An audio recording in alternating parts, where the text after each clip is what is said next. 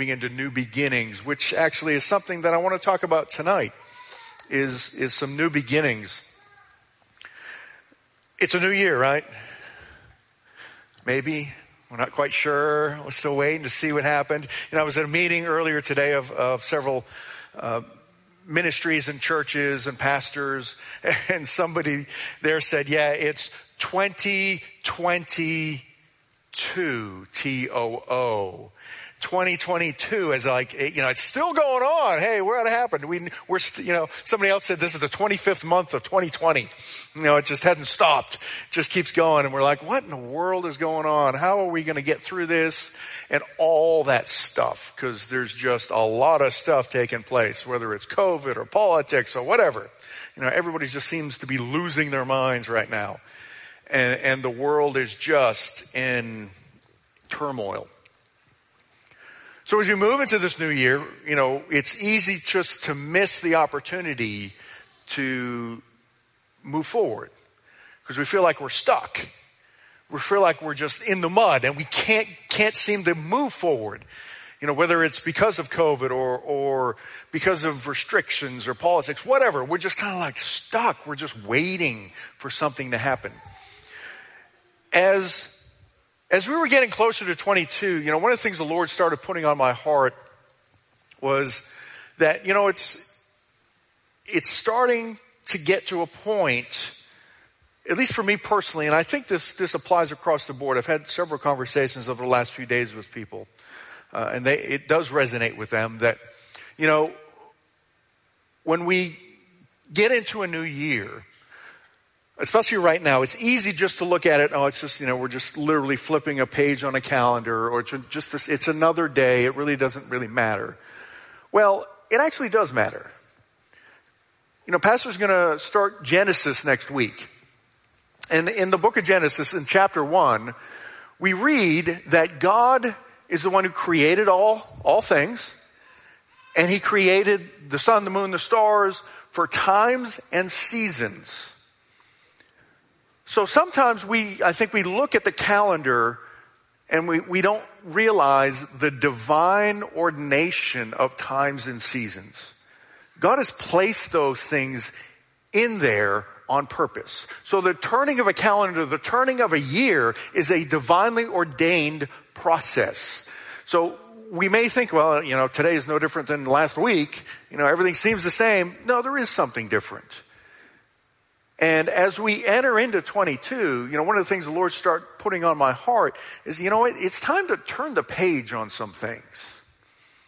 It's time to turn the page, not just corporately, but personally. And as we moved into 22, on that first day of the year, January 1st, I used the Bible app on my phone for a 1-year reading plan. I've been doing a 1-year reading plan for, 5, 6, 7 years. And I highly recommend that. If you've never done a 1-year reading plan, start today. It's like the 5th? Start today, okay? Just start a 1-year reading plan. In my opinion, a 1-year reading plan is the minimum amount of word you need every day to continuously grow in the Lord. And we're going to talk a little bit about that tonight. But I've been doing that for years. So, of course, January 1, I started a new plan. But the verse of the day for that day in the YouVersion or the Bible app was from Isaiah chapter 43. Now, this is a very familiar passage. You probably heard this verse before, or these two verses. It's verses 18 and 19. You probably heard them before. But in the context of what the Lord was talking to me about as far as turning a page and moving forward, these verses really jumped out at me. And this is out of the ESV, the English Standard Version. So listen to this real quick. And you'll see it up here. Remember not the former things, nor consider the things of old. Behold, I'm doing a new thing. Now it springs forth. Do you not perceive it? I will make a way in the wilderness and rivers in the desert. So when I read that, I thought, wow, that really lines up with what the Lord had been talking to me about for just, a few weeks leading up to the new year. And that's what I want to talk about tonight is the context of this verse in the aspect of turning the page. So I just kind of want to just walk through these two verses and the different aspects of them. That first part, remember not the former things. I don't know, all of us right now would like to not remember anything prior to 21 or prior to 22. As far as COVID, can we just forget all that stuff? Forget COVID, forget the politics, all this stuff. Let's just not remember the former things. Now, let's not remember in the sense of it didn't happen or we are not aware of what had happened. This is an aspect of remember not the former things in the aspect of don't allow it to have influence in your present or your future. It's not a matter of forgetting. It's like you can't forget, but you can reduce the influence it has on your life. So on a corporate level, on the grand scale, one of the things I think the Lord is really saying to us, and I know He's saying to me, is, okay, yeah, last 2 years, we've had a lot of impact by a lot of negative things. It's time to turn the page on that, though. It's time to turn the page and not allow those things to have the influence they've had on us over the last 2 years. Now, we can't change the context of COVID and all that's going on, the variants, all that other stuff. Those things are out of our control to a degree. But what we can do is change the impact they have on us every day. We can change the impact of the political stuff going on in our lives every day. Because boy, does that want to impact us on a daily basis. But I want to take a step beyond just the big stuff like that. Because it's easy to get focused on that because that's demanding our attention right now. There's something I want to look at as far as remembering not the former things on more of a personal basis. Because as impactful as the last couple years have been, I would venture to guess that each and every one of us has former things in our lives that are personal that have had a lot more impact in our lives for a lot longer than COVID has been around. Because I know for me, the Lord has been speaking to me that's saying, hey, you know what? There's some things, there's some old thinking patterns, there's some old experiences, there's some old things that have run through your mind for many years that still have influence over you, and it's time to turn that page. It's time to stop allowing them to have the negative influence they've had for all these years. They are former things that need to remain former, no longer present. And too often in our lives, things that are former, the things in the past, we allow them to become a prophet of our present and or future. Because those things speak to us. And they have influence over us to the degree we allow them to have influence over us. Let me give you an example of what that means as far as things that exist having influence over us, but having the ability to reduce that influence. Many of you know I was a police officer here in Fort Worth for 10 years. When I first became a police officer, went through my field training, all that stuff, and I finally got what we call cut loose, meaning I was officially a full-fledged police officer. I didn't have to ride with a training officer. I could get in the police car all by myself, which of course is what every rookie wants. I want to be in that cop car all by myself, go out, drive fast, eat free, all that stuff. But when I got in that car the very first time by myself, the first person I wanted to sit in that car with me? My training officer, because wait a minute, now I am by myself. It's all up to me. And, if something goes south, yikes. I mean, I've got the radio, but it'd be really nice to have that training officer with me now. I don't know what I was thinking. I wanted to be by myself, and now I'm by myself. I want my guy back. But I remember the very first traffic stop I made as a police officer. Now, in the academy, one of the things they teach us in the academy is all the things that can go wrong on a traffic stop. There's a million videos they show us of traffic stops going south. So all that stuff's running through my head as I'm, pulling this car over for no turn signal or whatever it is. I don't remember. But I remember as I got out of my car to walk up to this car, I was absolutely petrified. I mean, every scenario is running through my head. You know, this is Osama bin Laden. He's going to jump out of the car and blow me to smithereens, or some guy's going to jump out with an AK-47 and start mowing me down, whatever, you know. And, you know, there I am, and I'm literally having to force one foot in front of the other to get up to the driver's door on that car. And lo and behold, it's just, you know, some little old lady that forgot to use a turn signal. But the influence of fear over me was very, very great. And I had to intentionally force myself to overcome that fear. 10 years later, just before I left the police department, when I made a traffic stop, yeah, that fear was there, but its influence was greatly diminished because I had 10 years of experience. And in our lives, there's things that have influence over us from our past. There are former things that have that type of influence over us, and they're different for all of us. What God wants to do is to get us to a point where that influence is greatly diminished. Where those things no longer dictate our attitude and our actions. Because when they dictate our attitude and our actions, that's when they become the prophet of our future. Because we're acting based on these things being true in the present that were maybe true in the past, but really don't exist in the present. You know, in the Old Testament, Israel was split into two kingdoms, a northern kingdom and a southern kingdom. Israel was the northern, Judah was the southern. Israel had a string of bad kings. They never had a good king, but Judah kind of had this back and forth of a good king, bad king, good king, bad king.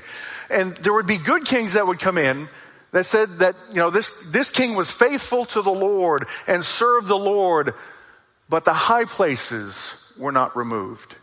Now, the high places were high up in the mountains where they would offer sacrifices to other gods.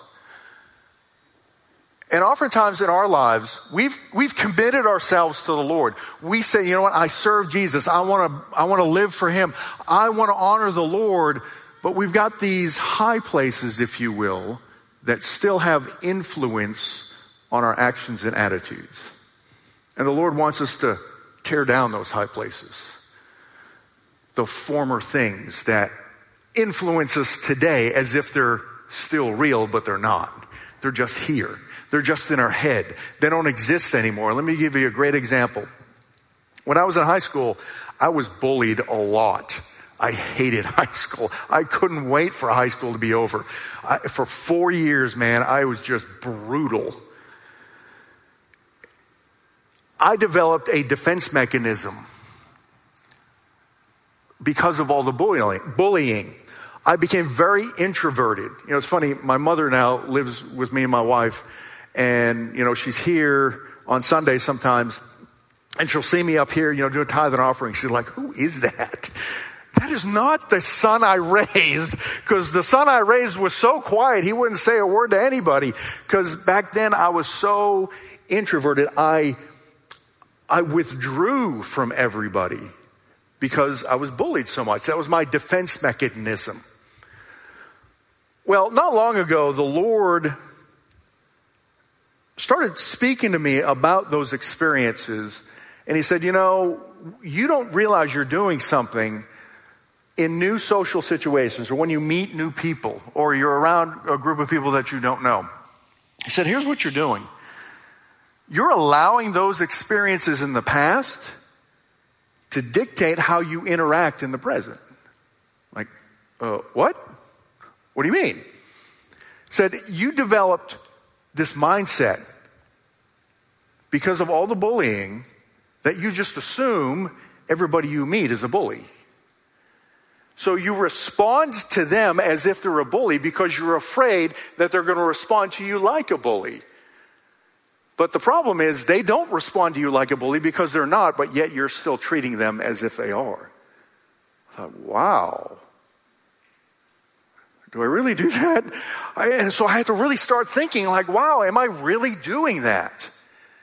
And the answer obviously is yes, because the Lord's the one telling me that I'm doing it. So I thought, wow, why am I doing that? And it's because, again, I have this high place.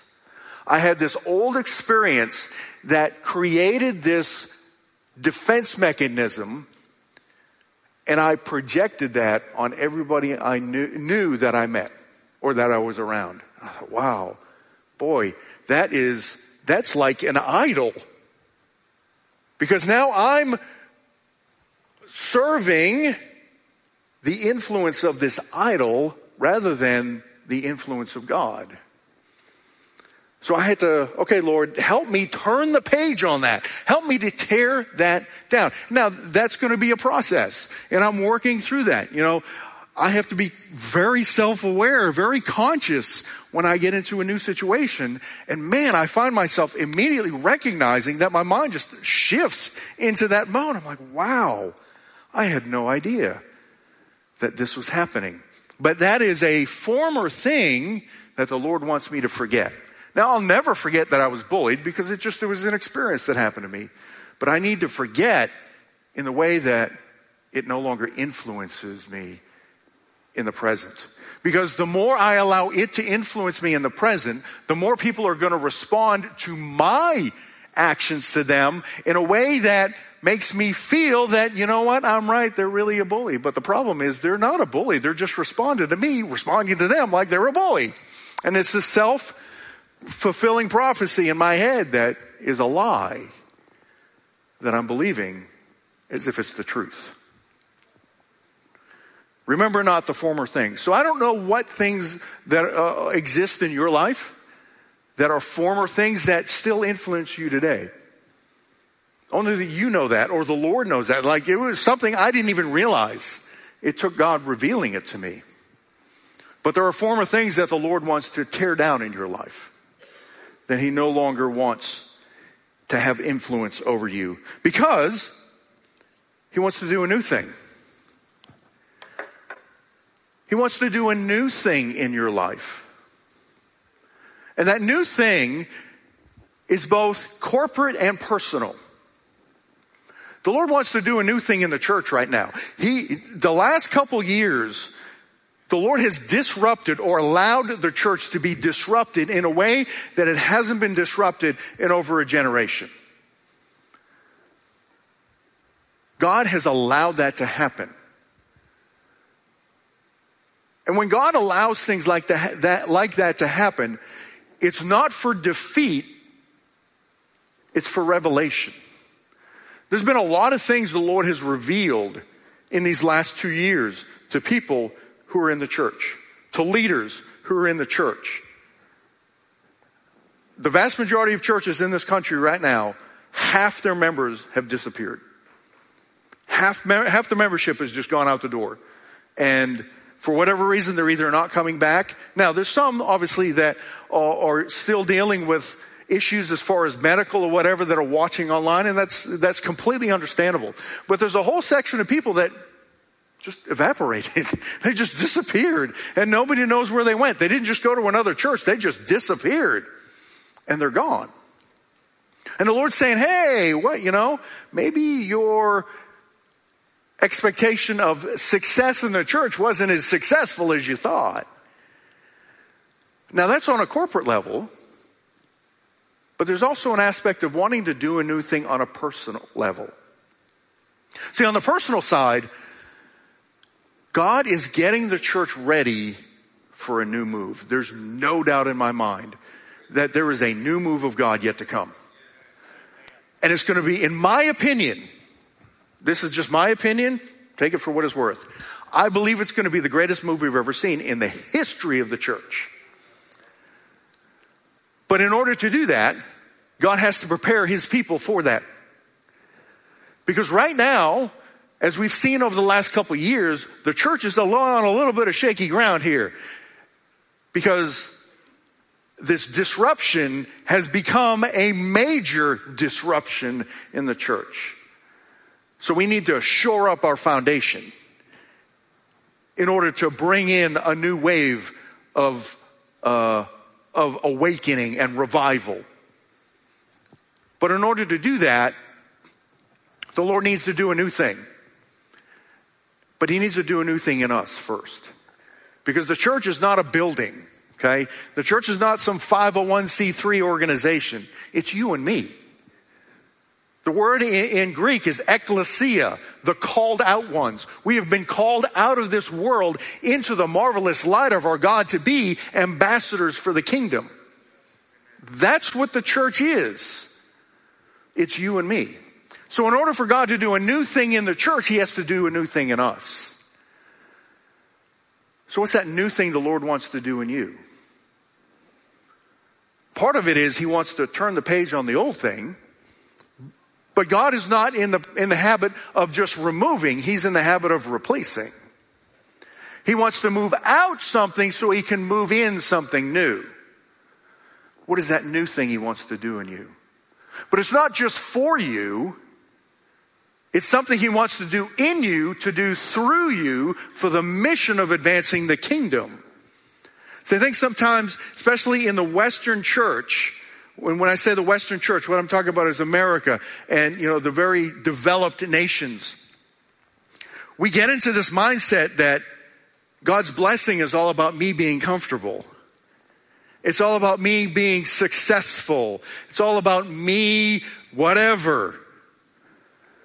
God's blessing on my life is not for me in the sense of me. It's for me to be prepared for the mission. It's all about the kingdom. It's all about advancing the kingdom through the gospel of Jesus Christ. It's not about what do I get. It's about what do I get to be involved in. You see, as a police officer, one of the things that I understood, and all my brothers and sisters in blue understand, is that when we put on that uniform, we put on that badge, and we've got that patch on our shoulder, it's not for us. I joked earlier I could drive fast and go eat free, right? It's not why I became a cop. It's not why anybody becomes a cop. If you did become a cop that way, before that, you're not going to be a cop for very long. The goal of becoming a police officer is to fight crime and suppress evil. That's what we want to do. It's like a dog going after a bone. A dog loves to chase, and as a police officer, we love to chase. We love to go and fight crime and suppress evil. Go protect the innocent. We have a mission, and we know what that mission is, and we're willing to put aside anything and everything for the sake of the mission. If I was, let's say I'm at a restaurant on my break, and one of my other fellow brothers and sisters in blue gets on the radio, starts screaming because everything's falling apart. They're in a shootout. They're in a chase. Something's going on. I'm telling you right now, that plate is going to be spinning as I go running out the door to find out where they are to go engage in the mission. Because my goal is not to eat. My goal is not to have everybody look at me. Ooh, there's a cop. I get to sign autographs. It has nothing to do with that. It's all of a sudden, hey, there's a mission. Let's go. And it doesn't matter what the sacrifice is. See, as a police officer, we know that there could be a day that we don't come back. We know there's a day where we might end up in the hospital protecting somebody else. But that sacrifice is worth the mission. And for us, as Christians, of all people on the planet, we should have that understanding that any sacrifice is worth the mission of the kingdom. Because no matter what happens to us, we win. We lay down our lives, we win. We stand up living, we win. Whatever the sacrifice is, we win. There's no way to lose. Unless we shrink back and we want to do it for ourselves. Unless we're more interested in our comfort than we are in the mission. And unfortunately in the church, I think the last few years, we've had a lot of these prayer movements around politics or around COVID or whatever. And I fear sometimes that we're praying more for our comfort than we are for the mission. We're praying more that God make us comfortable again. We want the political landscape to change because I'm just not comfortable with who's in office. Or I'm not comfortable with the policies. Or with this whole COVID thing, I'm just not comfortable. Lord, make me comfortable again. God's not interested in our comfort. He's interested in our character so we can go out and fulfill the mission. Now, I'm not saying God isn't a comforter. That's not what I'm saying. But he's not interested in our Western American style comfort. He doesn't care about that.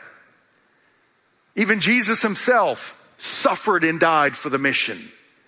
That's how important it is. So the new thing that God wants to do in us is prepare us for the mission. Because there's another great move yet to come. And he needs a church that is on mission, that is prepared for mission, and that's willing to sacrifice for that mission. We see that in every great move throughout history of the Lord, in the great awakenings, in the great move of the Pentecostal movement over the last 100 years. There's been more martyrs in the last 100 years than in the history of the entire church. Because the mission is moving forward and it's gaining momentum. I know sometimes in the church in America, we get so laser focused on what's happening here, we miss out what's happening in the rest of the world. And we forget that the kingdom's bigger than America. Okay, the kingdom involves the entire world. And there is all kinds of stuff taking place in other countries.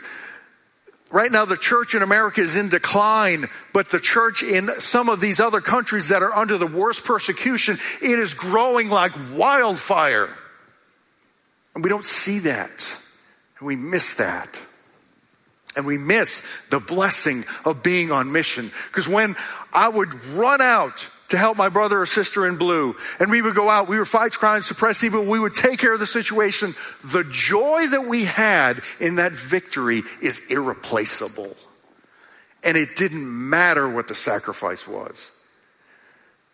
It says of Jesus that for the joy set before him, he endured the cross. The joy was nothing to compare, or the sacrifice was nothing to compare to the joy. Any sacrifice was worth that joy. And it's the same thing for us. For the joy that's set before us, which is the advancement of the kingdom, people's lives being healed, saved, and delivered in Jesus' name, right in front of us. There's no replacing that joy. And it's worth any sacrifice we can make. So the Lord wants to do that new thing in you. Do you not perceive it? Well, here's the thing about perceiving it. That requires revelation.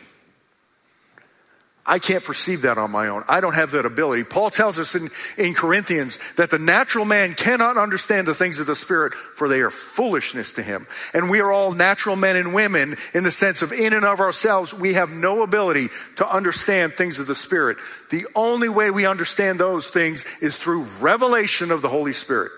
That's it. I don't care how smart you are. You can have the highest IQ in the world. You can be president of Mensa. You're not smart enough to understand anything spiritual in the Word or otherwise. It has to be revealed to us by His Spirit.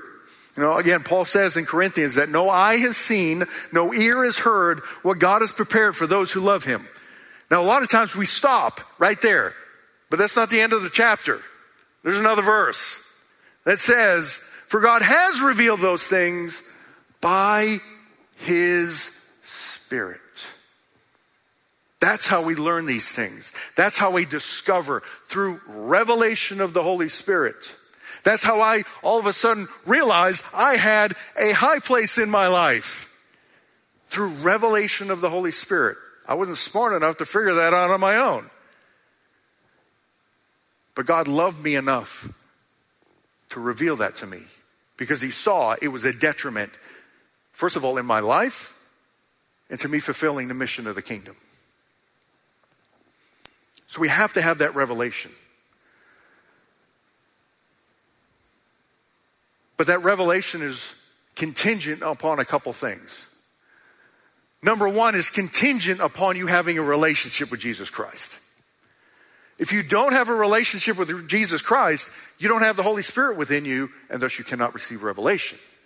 The first revelation you need to receive is to have the blinders removed from your eyes to see the glorious light of Jesus Christ in the gospel. That's what evangelism is all about. Evangelism is not an intellectual epiphany. It's a spiritual awakening. And it requires the Lord to remove those blinders from your eyes to see the truth of Jesus Christ and who he is. In order to accept that gift of salvation and to say, yes, I want to give up my life for Jesus. You know, a lot of times we turn the gospel into just a heaven or hell issue. It's so much bigger than heaven or hell. Is heaven and hell involved? Absolutely. But there's so much more. The gospel is not just about tomorrow, it's about today. And what the Lord wants to do in our lives today in order to be on mission tomorrow.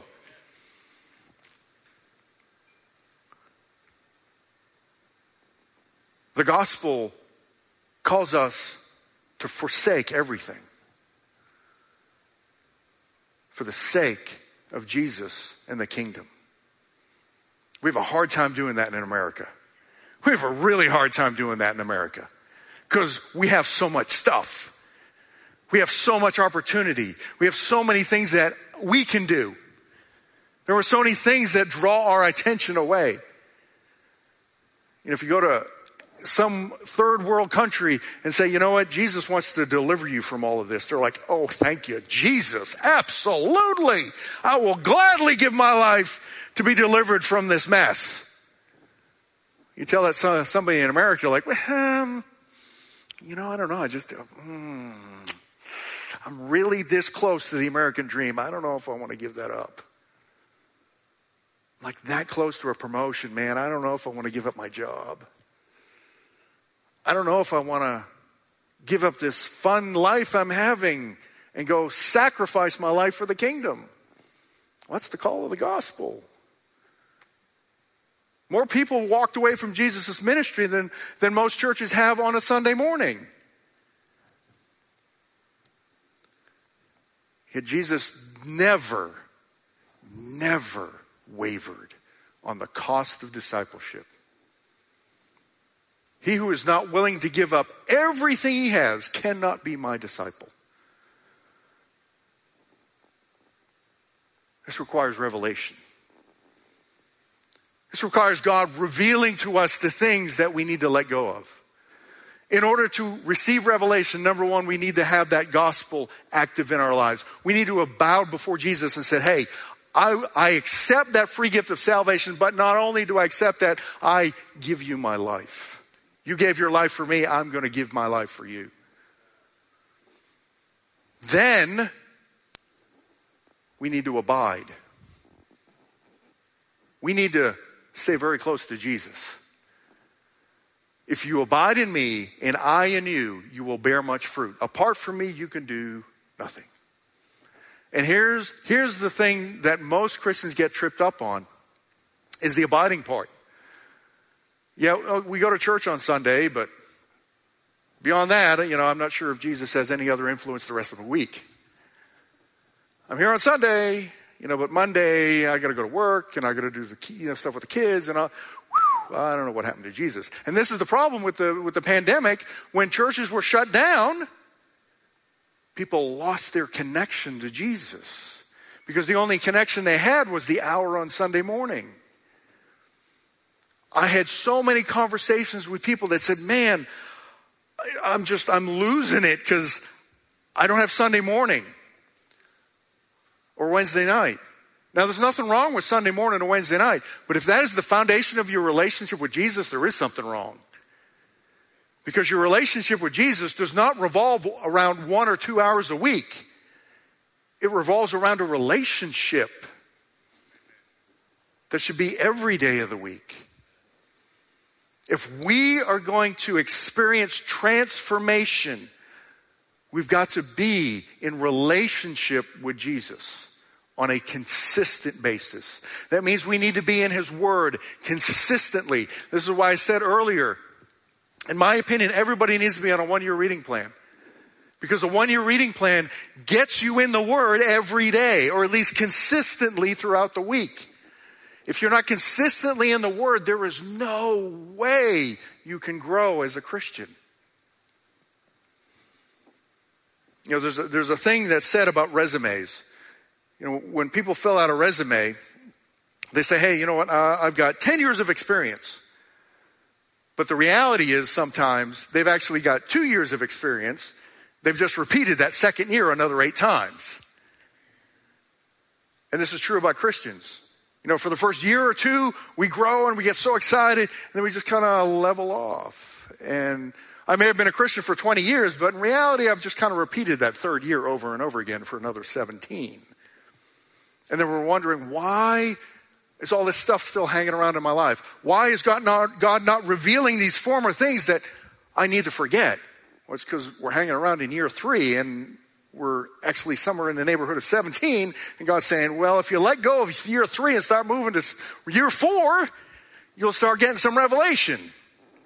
You'll start seeing some transformation. But that requires abiding. And the number one aspect of abiding is being in the Word of God on a consistent basis. Because as you get in the Word, it gets in you. My absolute favorite verse in the entire Bible is Hebrews 4:12. For the Word of God is living and active. It's like spiritual medicine. As it gets in you, it starts transforming you. It's living and active, sharper than any two-edged sword, dividing between soul and spirit, joint and marrow, and is a revealer or a discerner of the thoughts and intents of the heart. One of the reasons that the Lord revealed to me this area that needed to change is because the Word of God got in me and started revealing to me the thoughts and intents of my heart, and that they were off. He didn't reveal it to me to condemn me. He revealed it to me to deliver me. And too often in our lives, when we get in the Word, it starts revealing stuff. And we're like, whoa, I don't want any part of that. And we back off because we're afraid of what it's revealing. Because we don't understand the identity we've been given in the gospel. We just want to go to heaven one day. Well, God wants to transform us today to be kingdom agents, to be warriors in the battle, advancing the kingdom. In order to do that, He needs to transform us. In order to transform us, He needs to reveal some stuff. Because He wants to deliver us from that stuff. But in order to be delivered, we have to allow God to reveal it. That's why Paul says in Romans, there is now therefore no condemnation for those who are in Christ Jesus. When God reveals these things, He's not revealing them to condemn you. He's revealing them to deliver you. And if we don't understand that, and we're drawing our identity not from the gospel, but from our performance, which is what most of us do, we think it's a commentary on our worth. But it's not. The commentary on our worth is the gospel that says we've been made righteous because of the blood of Jesus Christ.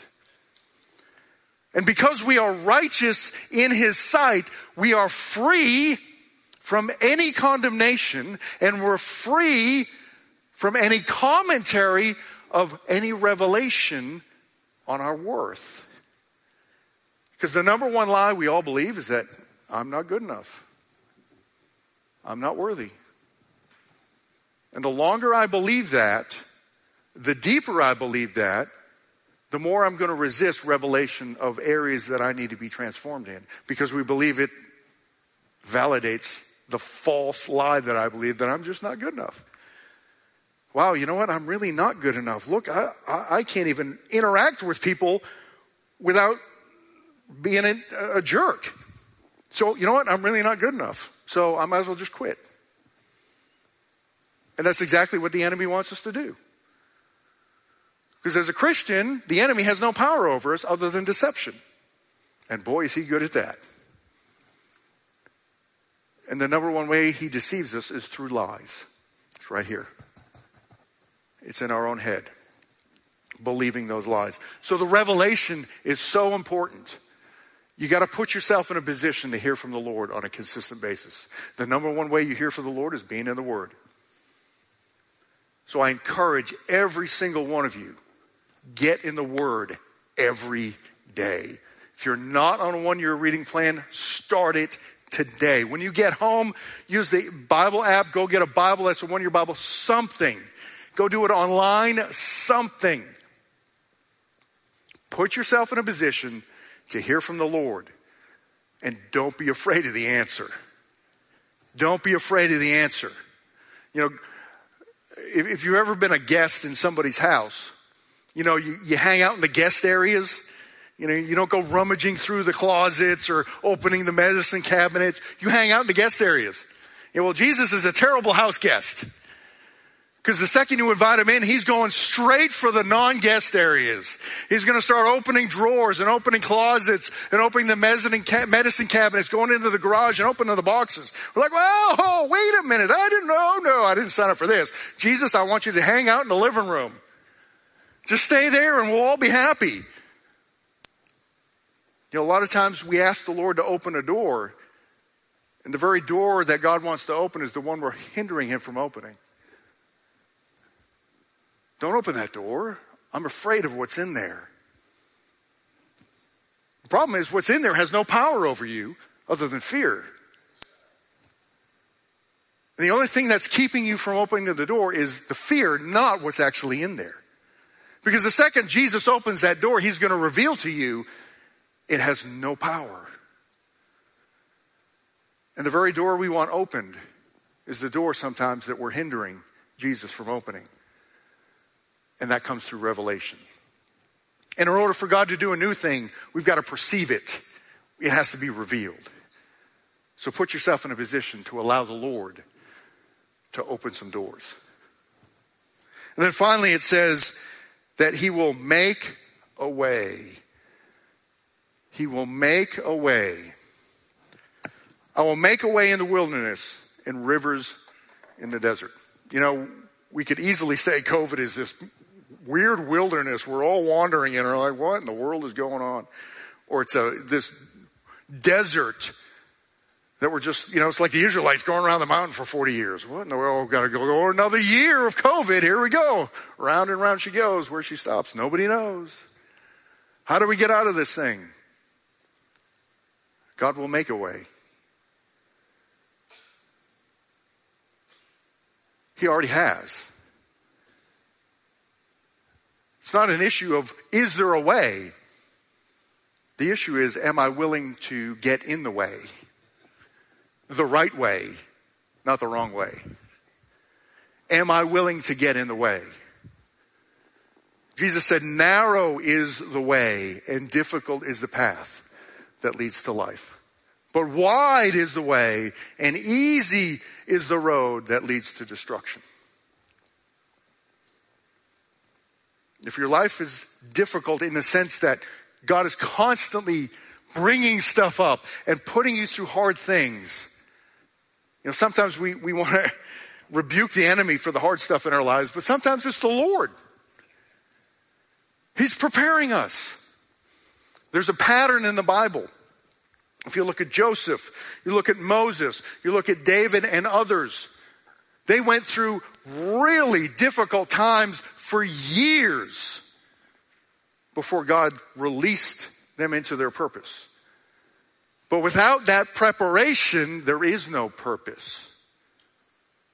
You know, when Joseph had his dreams, I guarantee you when his brothers sold him into slavery, he didn't go, yeah, it's about time this thing started coming to pass. I guarantee you he didn't do that. And he was thrown into prison, and he asked, the baker and the cupbearer, the cupbearer was restored and said, hey, remember me to Pharaoh. I did this good deed for you. Please remember me to Pharaoh. And of course, who? Joseph who? I don't know. Another 2 years go by. Well, Joseph's still in prison. The word is very clear that Joseph was faithful and that the Lord was with him. But there is no doubt in my mind, it does not say this in the word, but there's no doubt in my mind. First of all, Joseph is a man, okay? Just like us. There's no doubt in my mind he had doubts in his head. There's no doubt in my mind he dealt with fear during however many years it was. And in that time, he had a choice. Is the fear going to dictate my attitude and my actions, or is the Lord? And it was clear in the word, he allowed the Lord to dictate his attitude and actions. Because there's no way the jailer would have put the entire jail under his care if he was allowing fear or bitterness or resentment or anger to dictate his attitude and actions. And when the Lord saw he was ready, all it took was giving Pharaoh a bad dream for him to be delivered. That's all it took. God gave Pharaoh a bad dream, and Joseph was delivered and placed as Prince of Egypt. But all those years of preparation were required in order to get him there. Sometimes in our lives, we don't realize that God is putting us through a preparation period. And that the very thing we want to get out of is the thing that's going to get out of us what God needs to get out of us in order to put us in position. It's the thing that will position us for purpose. It's what God is using to make a way where we see no way. But how do you know? You really don't. That's where obedience comes in. How does God make a way? He makes a way when you're obedient. You don't need to know how. You just need to obey. That's it. When you obey, you position yourself to walk in the way that God is making in order to make a river in the desert and a way in the wilderness. In your life, but not just for you, but for those around you, and together as the church to make a way for the kingdom to advance. And for others around us to know there's a God in heaven who loves them. There's a gospel that can save them. Because right now, this world is in a desert. This world is in a wilderness. And they need a way. And we've been given that way. And that's through obedience. And if we will obey, God will position you and me individually and corporately to be right in the way when this next move comes. Because it's coming quickly. It is coming quickly. It's up to us whether we want to be involved or not. We can be right in the middle of it, or we can be on the sidelines watching and going, wow, that's kind of cool. I wish it was over there. It's up to us where we are positioned when it comes, because it is coming. So I encourage you with this word to remember not the former things, nor consider the things of old. Behold, the Lord is doing a new thing. Now it springs forth. Do you not perceive it? He will make a way in the wilderness and rivers in the desert. Let's stand. So tonight, I challenge you. I don't know what the Lord's speaking to you about. I don't know what areas in your life that are former things that the Lord wants to deliver you of. No doubt that the Holy Spirit brought some of those things to mind tonight. And that's great. That's really good because that's revelation. Don't let the enemy use it to condemn you, because it's not a commentary on your worth. The only commentary on your worth is the gospel. That's it. He who knew no sin became sin for us that we might become the righteousness of God in him. You are righteous in his sight if you're walking in the truth of Jesus Christ. So if there's any revelation tonight, I encourage you to ask the Lord how you can obey in walking through it, walking out of it, forgetting the former things, grabbing hold of the new thing so that God can make a way in the wilderness. Let's pray. Father, in Jesus' name, Lord, I just thank you tonight for these people. Lord, I thank you for the presence of your Spirit.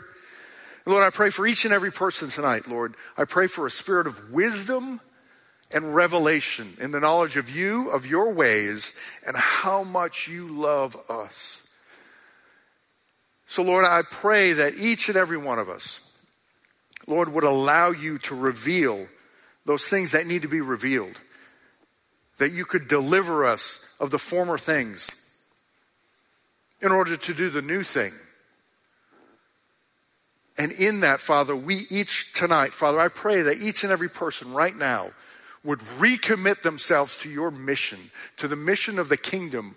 And that regardless of the cost, regardless of the sacrifice, regardless of the difficulty, Father, that we just recommit right now and say, here am I. Send me, Lord. For the joy set before us, the joy of being with you in eternity, we willingly lay down our lives right now and say, here am I. Send me. I want to be on mission with you. I want to advance your kingdom. I want to be on the front lines right in the middle of this next move. I don't want to be on the sideline watching everybody else do it. So Lord, I thank you tonight for each and every person. I pray a blessing on them. And Lord, I pray that they would intentionally position themselves to hear from you. And as they do that, Lord, I pray that you would speak a word of hope, a word of peace, a word of revelation, a word of deliverance and healing. In Jesus' name. And all God's people said, amen. Give the Lord a hand tonight.